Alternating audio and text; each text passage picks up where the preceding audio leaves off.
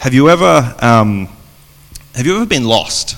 I remember as a child that feeling. It tended to happen a lot because I was one of four, and I don't know if there's any mums. I know there's some mums. I don't know if there's any mums that have wayward children, but me and my brothers and my sister were kind of little ferals, I'll say. And any time at the shops, it was almost like we'd walk in and then just take off in all directions.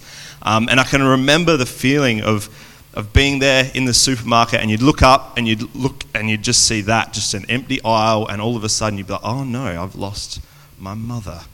And obviously I wasn't that articulate at 3 or 4, but you'd be in this panic, and you'd start to fret, and you'd probably start to scream and to cry, and maybe one of the 15-year-old workers would come over and say, oh, can I help you? And you'd just be like, I can't find my mum. And then your mum would wander around, and you'd be like, oh, she was there all along. I don't know if you can relate to that feeling, but I want to ask you another question to start off with. Have you ever lost something? We asked some of our kids at youth, and this is what they said. I was lost with a broken heart. You picked me up, now I'm set apart. At one time I went to the city and my phone was out of charge, so I couldn't find where I was. I would say when I came back to Australia after living in Indonesia for a couple of years, I wasn't really sure where my place was in the world and that. Yeah, I have. One time I was in this really, really big church and I couldn't find my parents after the service was over. When I first got my P's, I swear every time I went somewhere, I got lost. I think probably faith-wise, I've had some ups and downs, like kind of not knowing if God was there, and I guess being pretty scared in that. But I think God's always come back and shown himself to me, and it's all been okay again.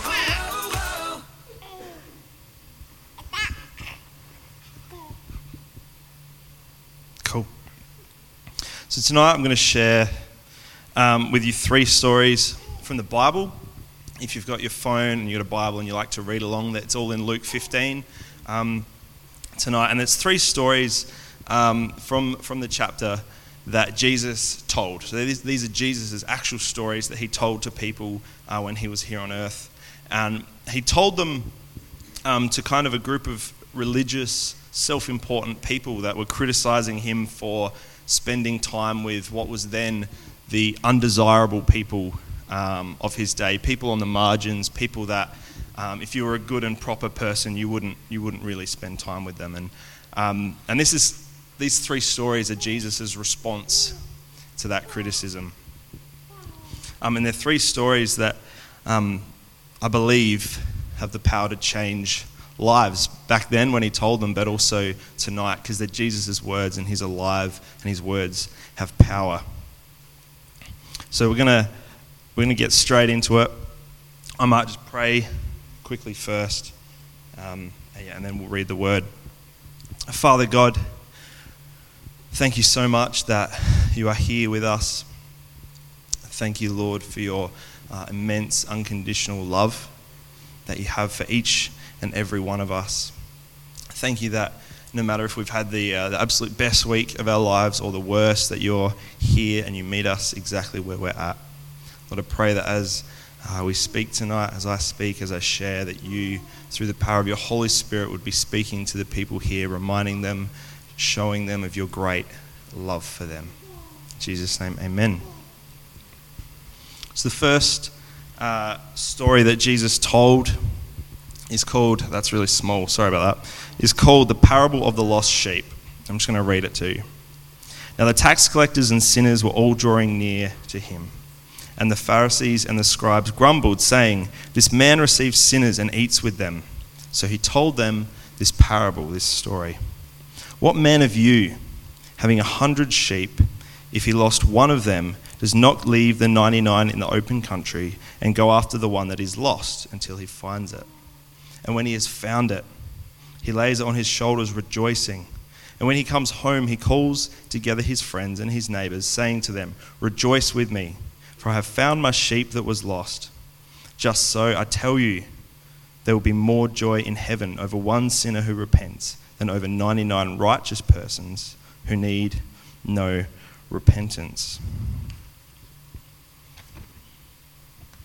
So the first story that Jesus tells is the story of this shepherd who had 100 sheep and lost one, and ventures out into the wild to find that one precious sheep that he'd lost.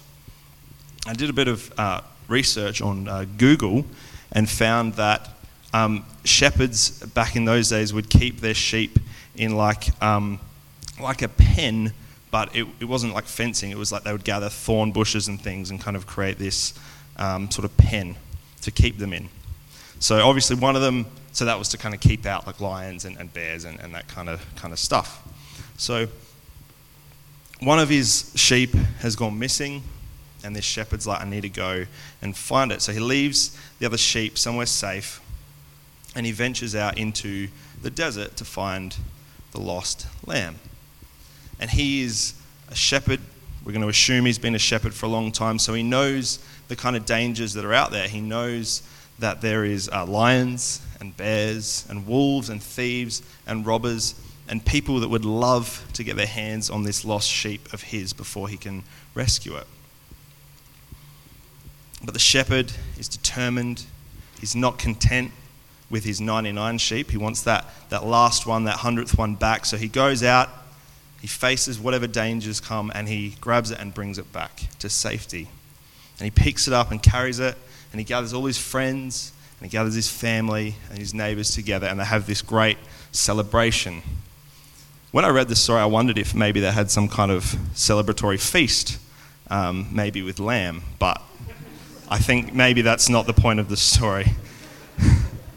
But the shepherd in this story represents Jesus,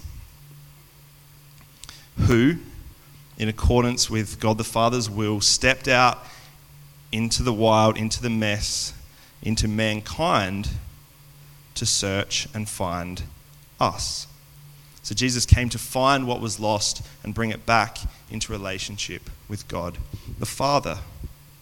And one sheep out of 100 may not seem like very many. I mean, I don't own animals or anything, but I feel like if I had 100 sheep and one went missing, I'd probably still be happy with 99. But that's not the case for the shepherd in this story, and it's not the case for Jesus.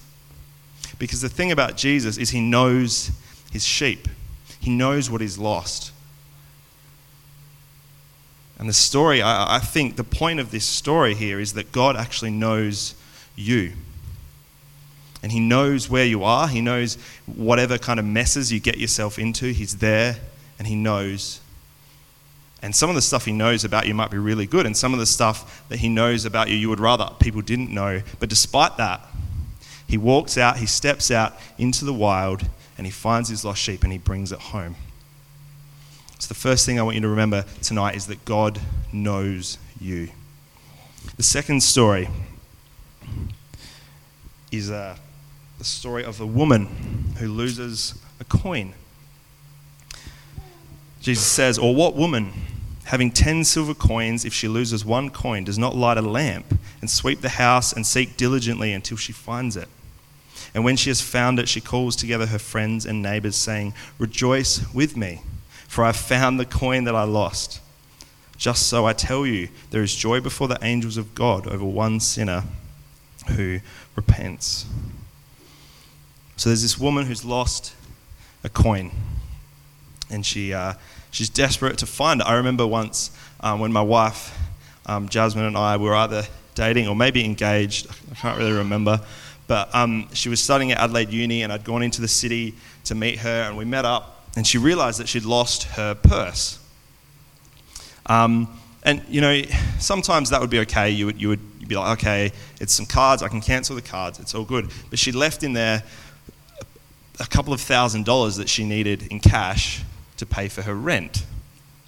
So she panicked, and I tried to be like, oh no, it'll be fine, it'll turn up. And she ran off through the city back towards Adelaide Uni, and I kind of maintained a steady jog in pursuit. And she goes back into the uni and goes down into the library to try and find her purse that she'd left there. And we did find it, and it was untouched, and the money was all there. And the relief, I remember afterwards, was immense.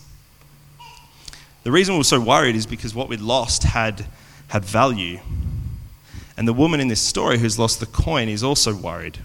She's lost 10% of what she has. If she has 10 coins and she's lost one, that's 10% of the things that she owns. And she searches for it and she can't find it. So she lights a lamp. Now, to light a lamp, she had to use oil, and oil was really expensive. It was kind of a luxury, and you'd only use it when you really had to. But she uses this oil to light this lamp so that she can find the coin. And like the shepherd, when she finds it, she gathers everyone together and celebrates that she finds it. And I think that what we can see in this story is that God values us.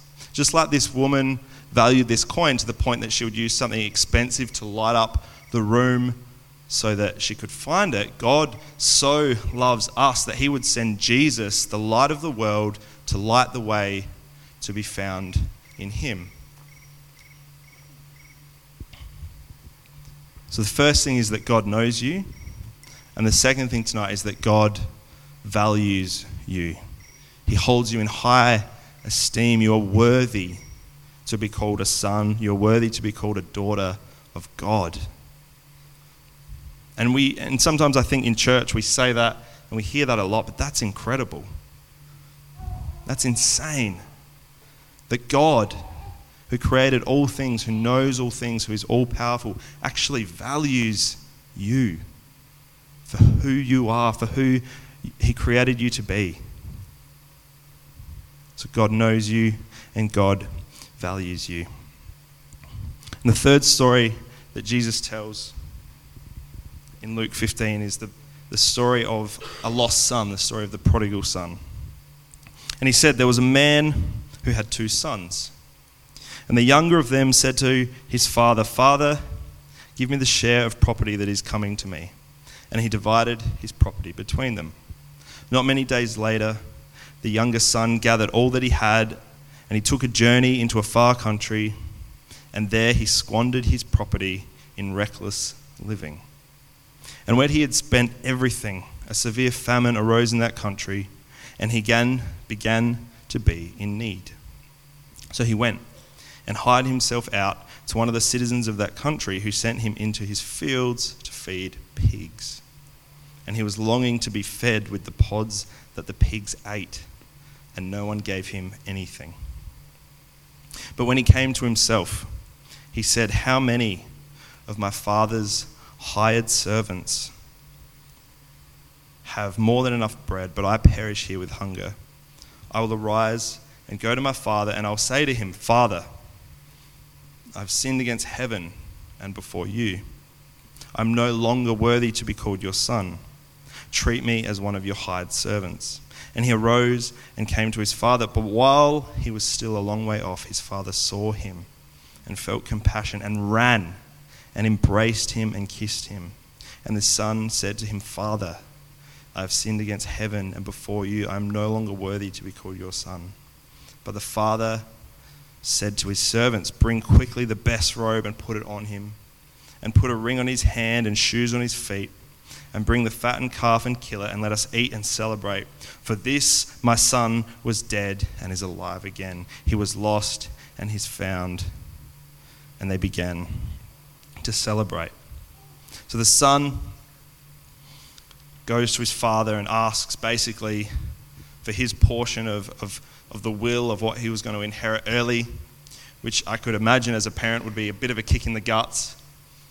He's kind of like, "Look, you're taking a long time to die, so I'll just have it now if that's okay with you." And the father's like, "Okay, if that's what you want, that's what I'm going to give you." And he goes off, and the Bible said he wastes it on reckless living, parties, really bad investments, prostitutes, those kind of things. He wastes his money, and he ends up homeless, with nothing, without a friend and without a family. He ends up in a field wishing that he could eat the food that the pigs were eating. That's not a good place to be. He's lost. And I think the father would be it would be forgivable if the father decided, okay, my son's gone, that's it, I'm writing him off, I don't want to see him again. He's turned his back on our family, he's not staying here to work, he's run off, he's gone. But that's not what the father did. The Bible said that the father was there waiting. So I'm imagining that in this story, for however many months this son is gone, that father is walking out and he's looking and he's searching and he's hoping to see his son returning on the horizon. And then one day the father looks out and there's the son, probably head bowed, staggering, hungry. And the father sees him, and the father doesn't wait. The father runs to him. The father sprints towards him with his arms open wide and embraces him and kisses him. And the son's probably mumbling this kind of apology, just, oh, sorry, like I don't need to be your son. I've stuffed up, I've sinned. I just want a roof over my head and some food, please. But the father's like, no, you're my son. You were dead and now you're alive. You were lost and now you are found. You've returned. You're my son. Let's celebrate. So if the first story about the lost sheep tells us that God knows you, and the second story tells us that God values you, the third story, I think, tells us the most important thing, and that is that God loves you. And sometimes we think about God and we think, well, God loves the whole world because he kind of has to, because he's God, and he loves everyone, and yeah, that's all well and good. But God actually loves you, the individual. He knows you. He knows everything about you. And he loves you deeply. And he shows his love.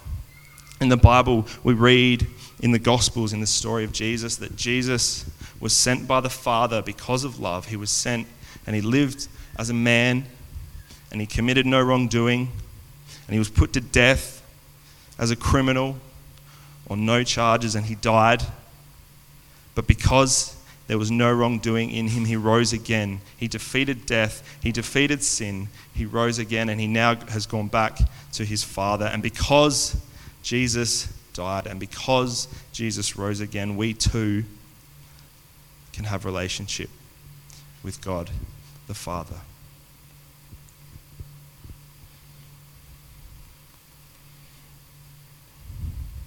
Might get the band to come up. So we're talking about lost things tonight. We're talking about a lost sheep. We're talking about a lost coin. We're talking about a lost son. And every single one of us here, no matter where we are, wherever we stand with God, whether we believe in God or not, have at some point in our life been that lost son. We've been that lost sheep that's wandered away. We've been that lost coin that needs to be lit up and found. But what Jesus tells us in here is that God searches for us. God waits for us. He values us. He knows us. And he loves us so deeply. To be found is to know Jesus. To understand that you're both fully known, and in being fully known for all the good and all the bad that you do and you think and you act, you're also fully loved. The Bible says that while we were still sinners, Christ died for us. He doesn't wait for us to get it together. The father in that story didn't wait for his son to realize the error of his ways and make amends and save up all like some money and bring it back and pay him back and say, look, I've earned it. That's not how it works.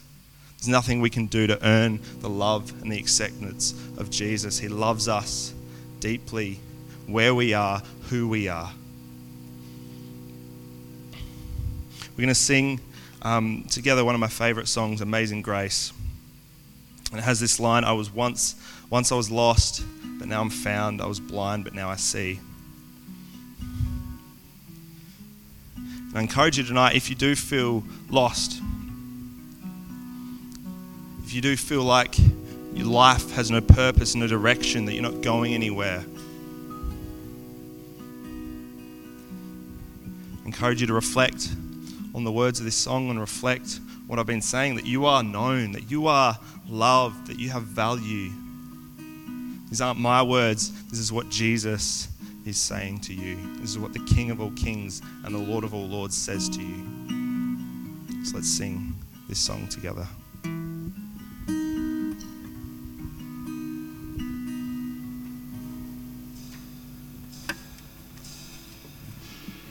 You can stay with us as we sing Amazing Grace. Feel free to come to the front as well if you want.